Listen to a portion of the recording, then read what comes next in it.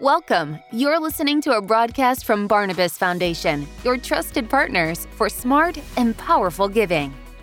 Welcome, everyone, and to Barnabas Live. Today, I'm Jack Strong, and I'm part of the member services team, and I'm joined by Adam Lopez. He's one of our senior planners here at Barnabas Foundation, and we're going to be talking about people in your plan.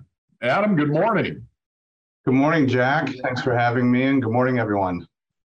It's going to be a great day. This session, we're happy to have both our members as well as their supporters.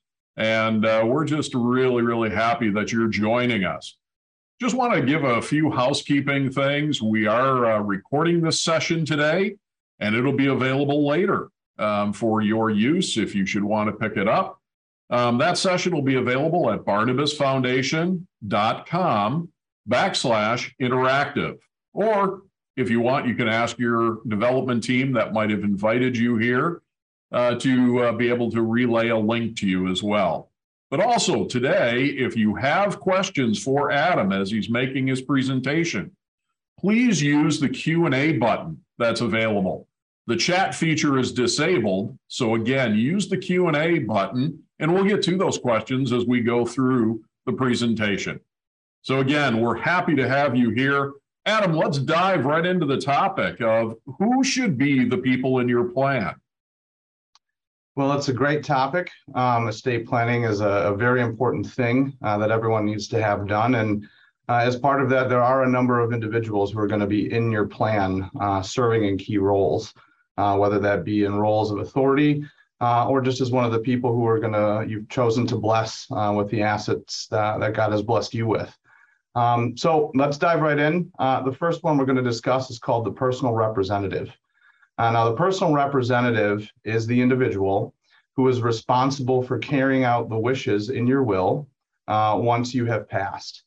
And so they will be responsible for things. One of their primary responsibilities will be gathering an inventory of all the assets that make up your estate. And that alone can be quite the ordeal. They need to locate all the real estate you own, retirement accounts, stock portfolios, life insurance, safety deposit boxes, bank accounts, sometimes multiple banks.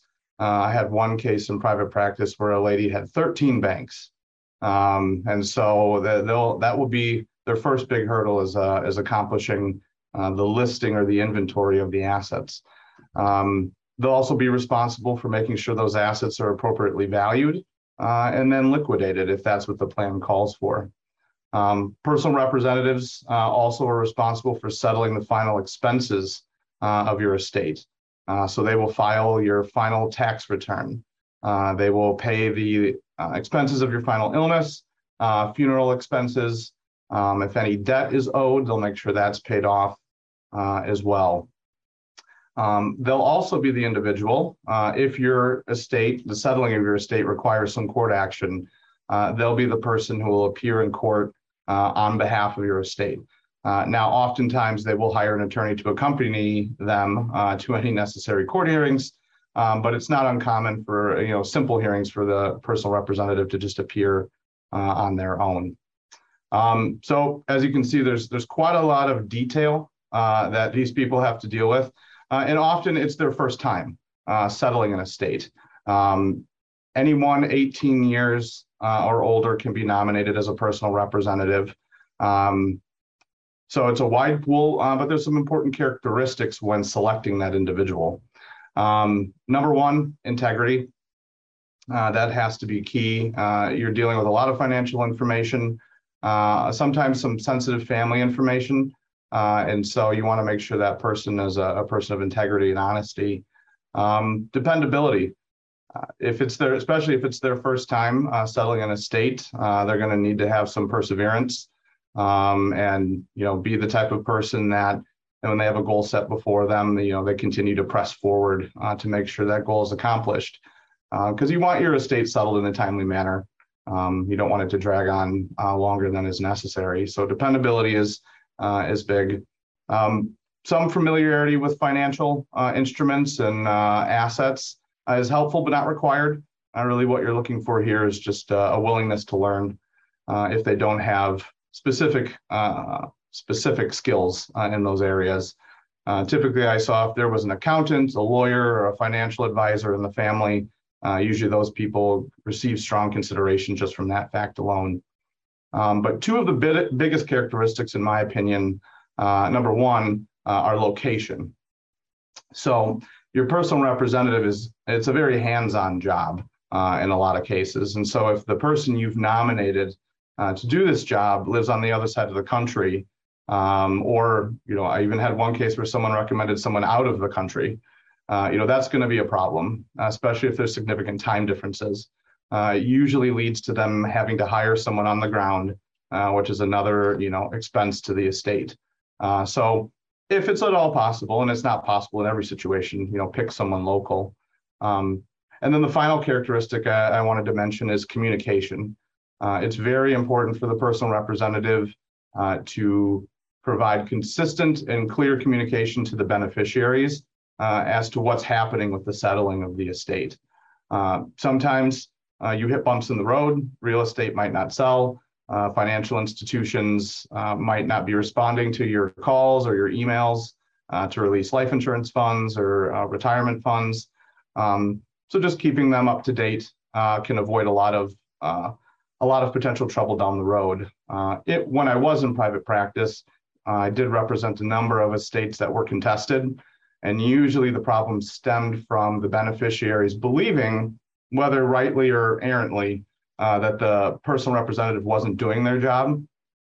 And so they would sue to force the personal representative to give an accounting to the court. And usually these cases boiled down to the personal rep was just not communicating effectively. Things were fine.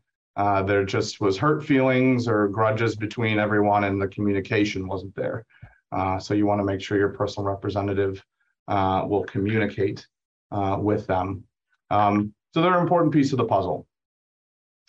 The next group of people that are important are obviously the beneficiaries. So these are the individuals and organizations that the Lord has led the creators of the estate plan to include as beneficiaries in their estate. Usually there are two groups of beneficiaries. There are those beneficiaries that receive a portion or a share of the estate. So often you'll see if a family has 5 kids, once the parents pass away, each kid receives a 20% share of their estate. But there are also those beneficiaries who receive specific items of property. We call these specific distributions. And these can range from, grandpa's rocking chair, things of sentimental value, coin collections. I once had a gentleman who passed away. He restored a car with his nephew. And so he wanted to make a specific gift to his nephew of the car because that was something they worked on together. They can also be things such as gifts of cash. Often I would see grandparents leave a specific gift of cash to their grandchildren as kind of a gift of love from their grandparents. You can also gift things as valuable as real estate with specific distributions. Sometimes there's a family property in the country or up north. Maybe Cousin Ernie uses the small fishing shack in Canada and no one else goes up there. So we'll give that shack to Cousin Ernie so he can keep fishing. Sometimes you're on both lists. You receive a share of the general distribution, but you also receive some specific items there. So there's a lot that goes into the deciding, especially the specific items. People really, once they understand they can do that, they will take the time to sit and consider, who should get what. Now, there are considerations for each beneficiary that people should think about when naming them. Number one, how much is too much is a question that should be forefront in people's minds. God has given us each different gifts, and we all have different weaknesses. For some people, the handling of money is just not one of their strengths. And as inheritance is supposed to be a blessing, and so as good stewards, you want to make sure that whatever beneficiaries you select, that if they need additional safeguards for their inheritance, that you make sure those are in place. So for example, if someone has if you think the lump sum inheritance is too much all at once, you can do what we call metering. Now metering is spreading it out over time. And I've seen, there's all sorts of examples. You can, one estate I did they had to wait till they were 45 before they could obtain their inheritance. The hope there was, they'd have obtained a certain level of maturity before the money became theirs. You can also start earlier and then just spread it out. So they receive a portion at 25 years old, another portion at 30, another at 35, and the remainder at 40.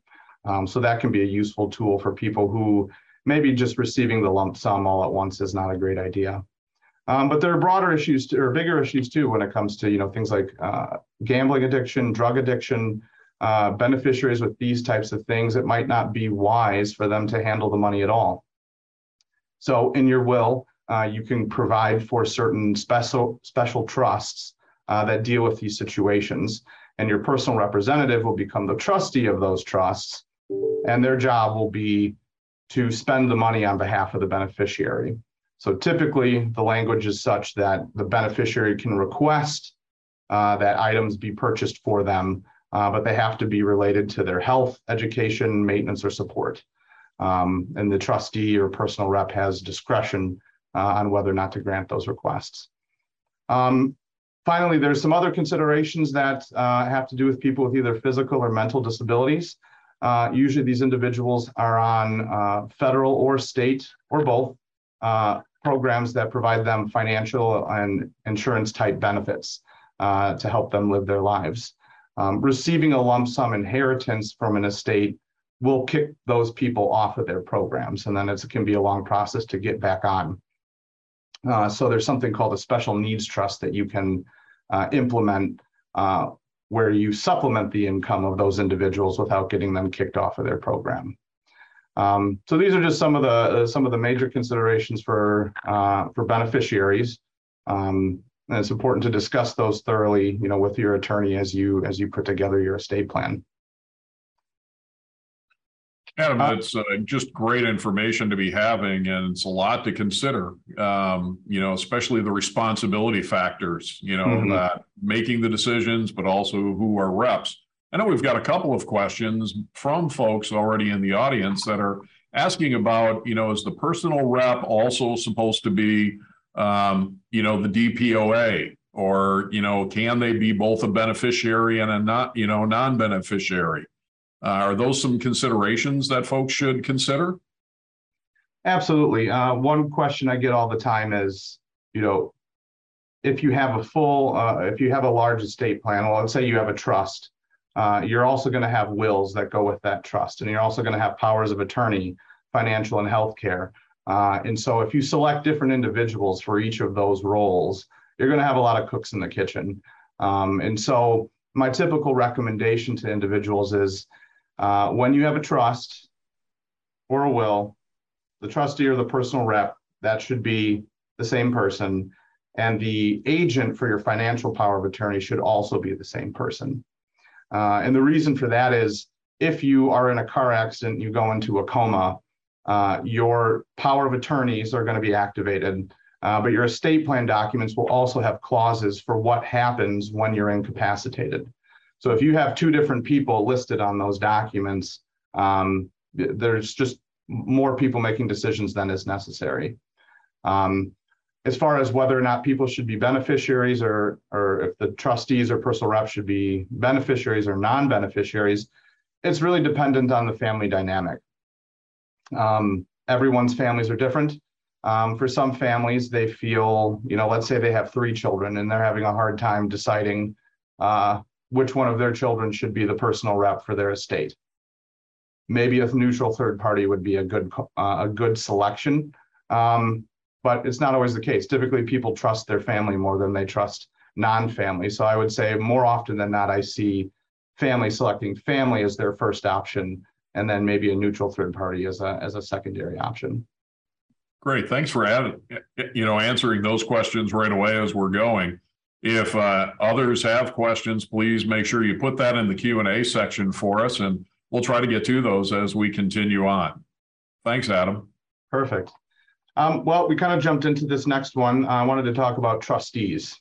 So a trust is another document that you can use for your estate plan.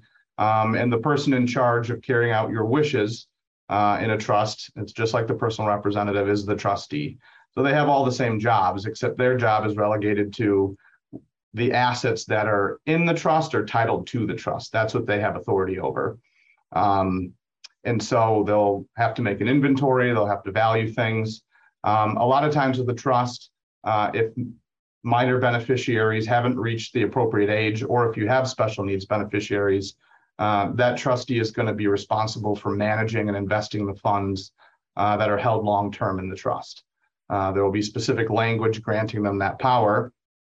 Not everyone's a financial advisor or an investment advisor. So typically the language also provides for if you have long-term investment as part of your duties, you can hire the appropriate professional to assist in that role.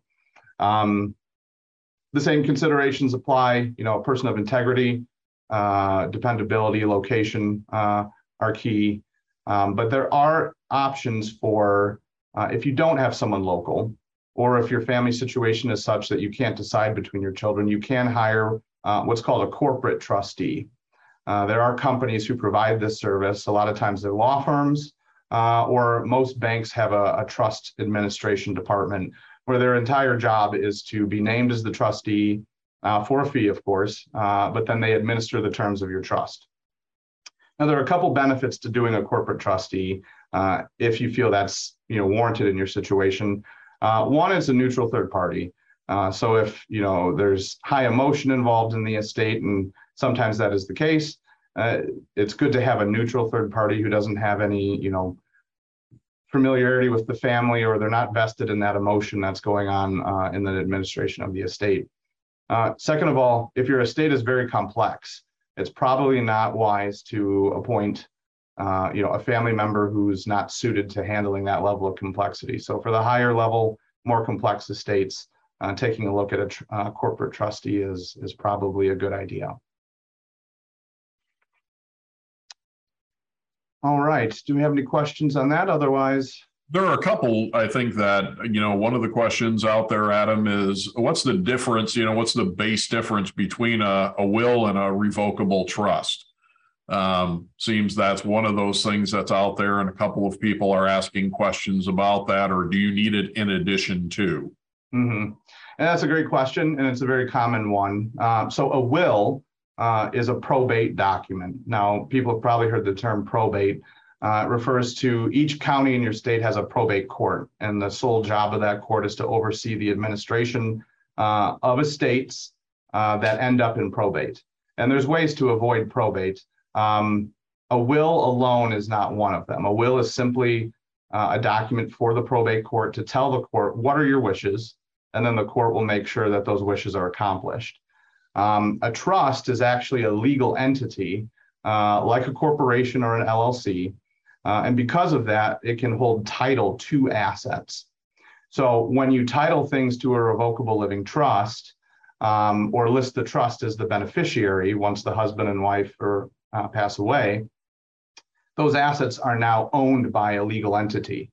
And so you avoid probate in that way. So for example, in Wisconsin, where I'm calling you from, if a husband and a wife pass away and they just had a will, and their assets didn't specify any specific beneficiaries on them, so everything was in their estate.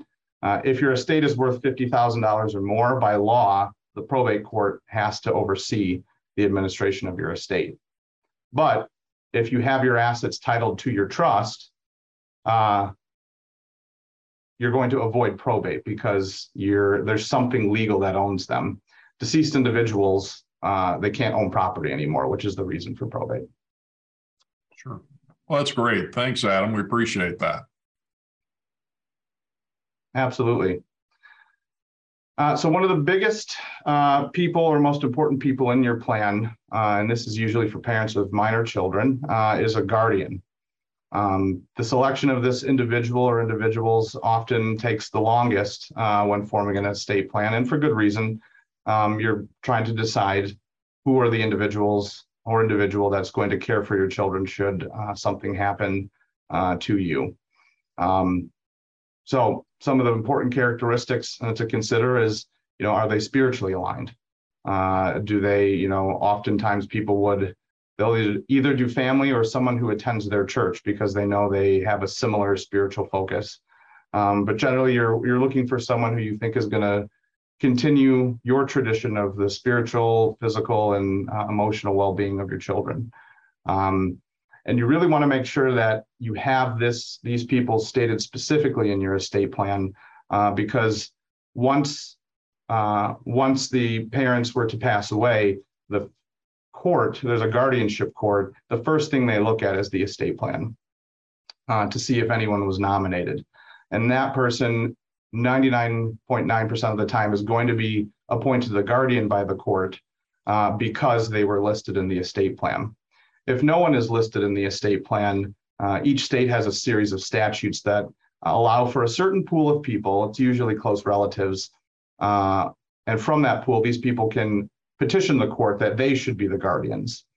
And so sometimes that can lead to situations where different people in the family are both petitioning the court of why they should be a better guardian, why they should be the guardian of the children rather than the other family members. So you can take that whole decision process off the table by simply considering and then nominating people to be the guardians of your children. And we touched on that's just such an important piece, I think, for many families out there, probably, Adam, and you've probably experienced that with, a lot of folks that's a big concern. Mm-hmm. Yeah, and oftentimes they initially, especially if they're young parents, they will nominate their parents as the first guardians, but eventually the parents start to get old to the point where, that's no longer a good choice. So it's important, if you do nominate your parents, discuss with your parents, what is the point at which they would say, you know what, it's best if someone younger takes over, and then update your plan at that point. Great.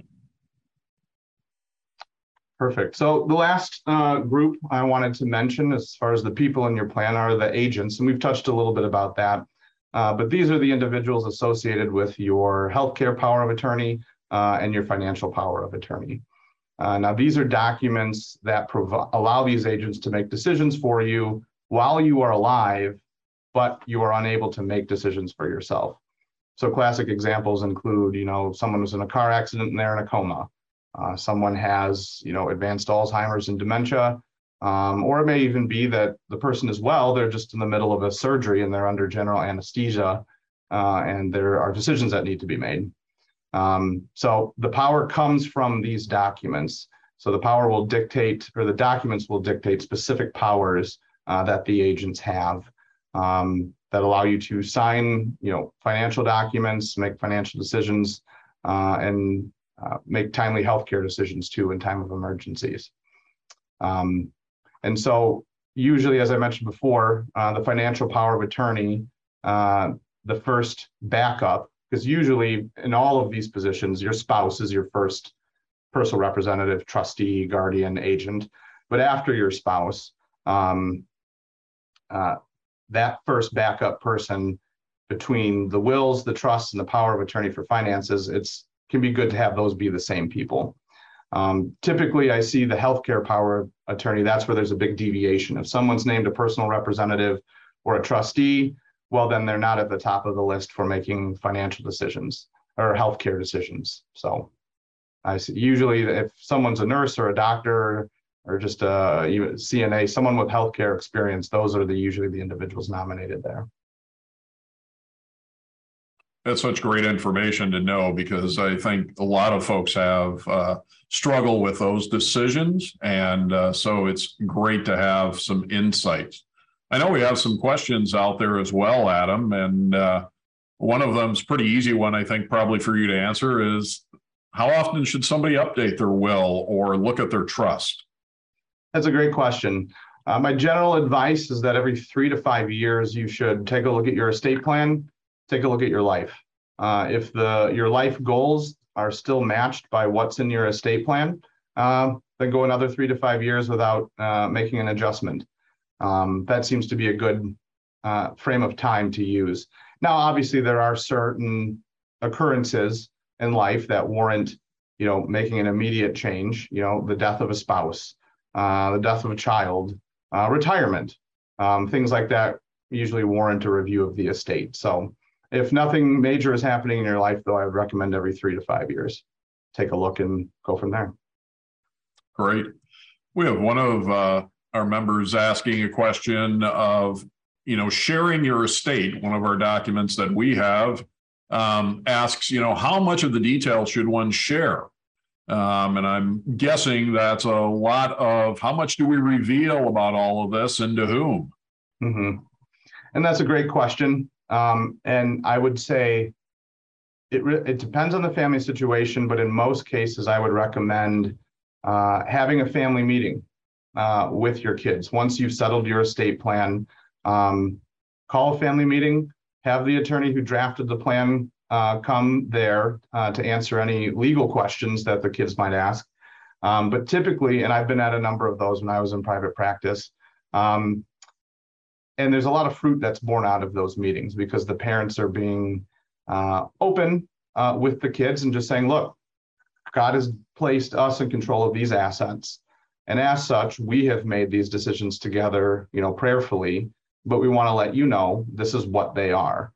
So that there's no surprise, there's no confusion, and then welcome their questions as far as, why did you choose this? What led you to believe the Lord, led you to, give this amount to ministry and give this amount to us. Some people, and some people prefer, they don't want their kids to know. So it's based on preference. And I suppose there could be some times where maybe it's best they don't know everything, but I would lean on the side of, let your kids know. Your will and testament or your trust is kind of your last letter to them. Let them know they're loved, give them a heads up of what's coming. And that way there's, your memory won't be, they won't have negative associations with the estate plan when going through that. So.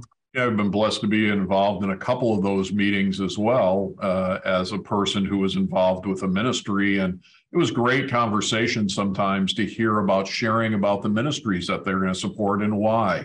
And it's kind of passing along that stewardship from one generation to another.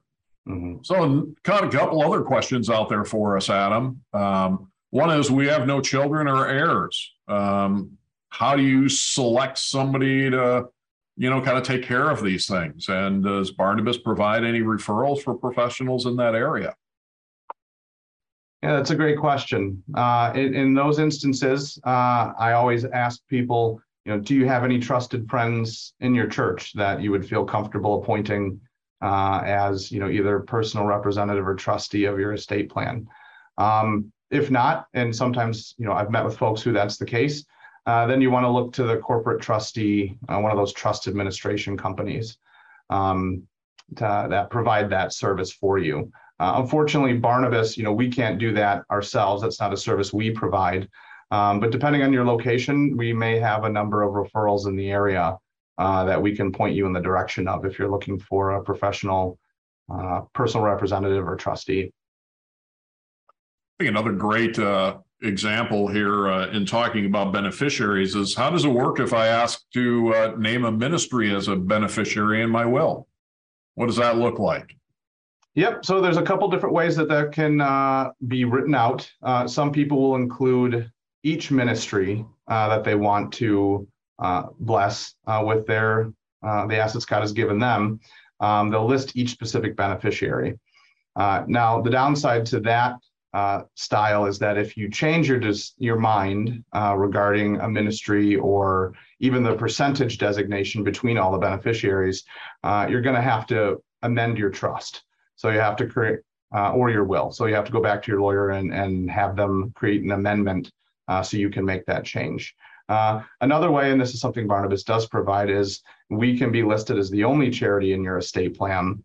And then you execute a document with us that tells us exactly which ministries you want supported and in what percentages. And the benefit there is that anytime you have a change of heart or you want to make an amendment or an addition, you don't have to go back to your lawyer. Just contact us and we'll send you a new designation form for you to fill out so we have the most up-to-date copy. Yeah, that's an easy way for folks to be able to really get their wishes taken care of as well. Mm-hmm. One last question, and this is something that's happening a lot, and is about donor advised funds. and how does that fit into the plan with either the will or trust, and how do those things get distributed after after someone's death? It's a great question. So if you're an individual who has a donor advised fund currently with us, and in your estate plan, you also have Barnabas listed as the charitable pass-through for you to bless those ministries. Those accounts work off the same. Well, it's up to you. Usually we'll ask you, do you want one form controlling both accounts? Because you'll have an estate account and you'll have your donor advised fund. And typically people say, yes, if we pass away, we want those those ministries to be the same for our estate account and our donor advised fund. So we will note that in your file. And then when you pass away, the funds in the donor advised fund and the funds that come from your estate will then be distributed to those specific beneficiaries. So that works well for those folks that might have a donor advised fund here through Barnabas. Does it work similarly with other places where that's at? If they have a donor advised fund from another financial institution, for example? So it would depend on how they have things set up. So if they're using that donor advised fund as their charitable pass-through, then it would work in the same way. Some people, so it really just depends on how the estate is set up. If they have those charities listed specifically in the will that they want to support from the estate, that might be different from the list they have on their donor advised fund with a different financial institution. Yeah, the nice part with the Barnabas pass through is that there's no cost to the estate, and it'll just be taken care of, which is really a blessing to both ministry as well as to the estate itself. Correct. And another thing through Barnabas that's useful is you can actually designate a representative. That if a ministry that you listed has gone defunct or is no longer in operation, this individual or representative, we will consult them to see what ministry they would select. And usually it's a family member or a close friend that knew the deceased, so they knew what was important to their heart. And so they can select a ministry that would that they would confidently say the deceased would have approved of. That's great. Adam, that's our time for today, but thanks so much for joining us and answering a number of really good questions that folks had, but also giving us some really valuable information. We actually have a couple of different resources for folks if they need more information. One is we actually have materials on people in your plan. So if you want more information or just to be able to review that, this document will be able to help you get further answers. And you can get a copy of that and get some ideas of the roles and considerations we discussed today by either contacting us here at Barnabas Foundation, going to info@barnabasfoundation.org, or calling us at 1-888-448-3040. And we'd be happy to send that to you. We also have another info sheet about choosing guardians, and that could be a great resource for you if you have any questions about that. Adam emphasized that today. So we would encourage you to look into both of those resources if you have even further questions.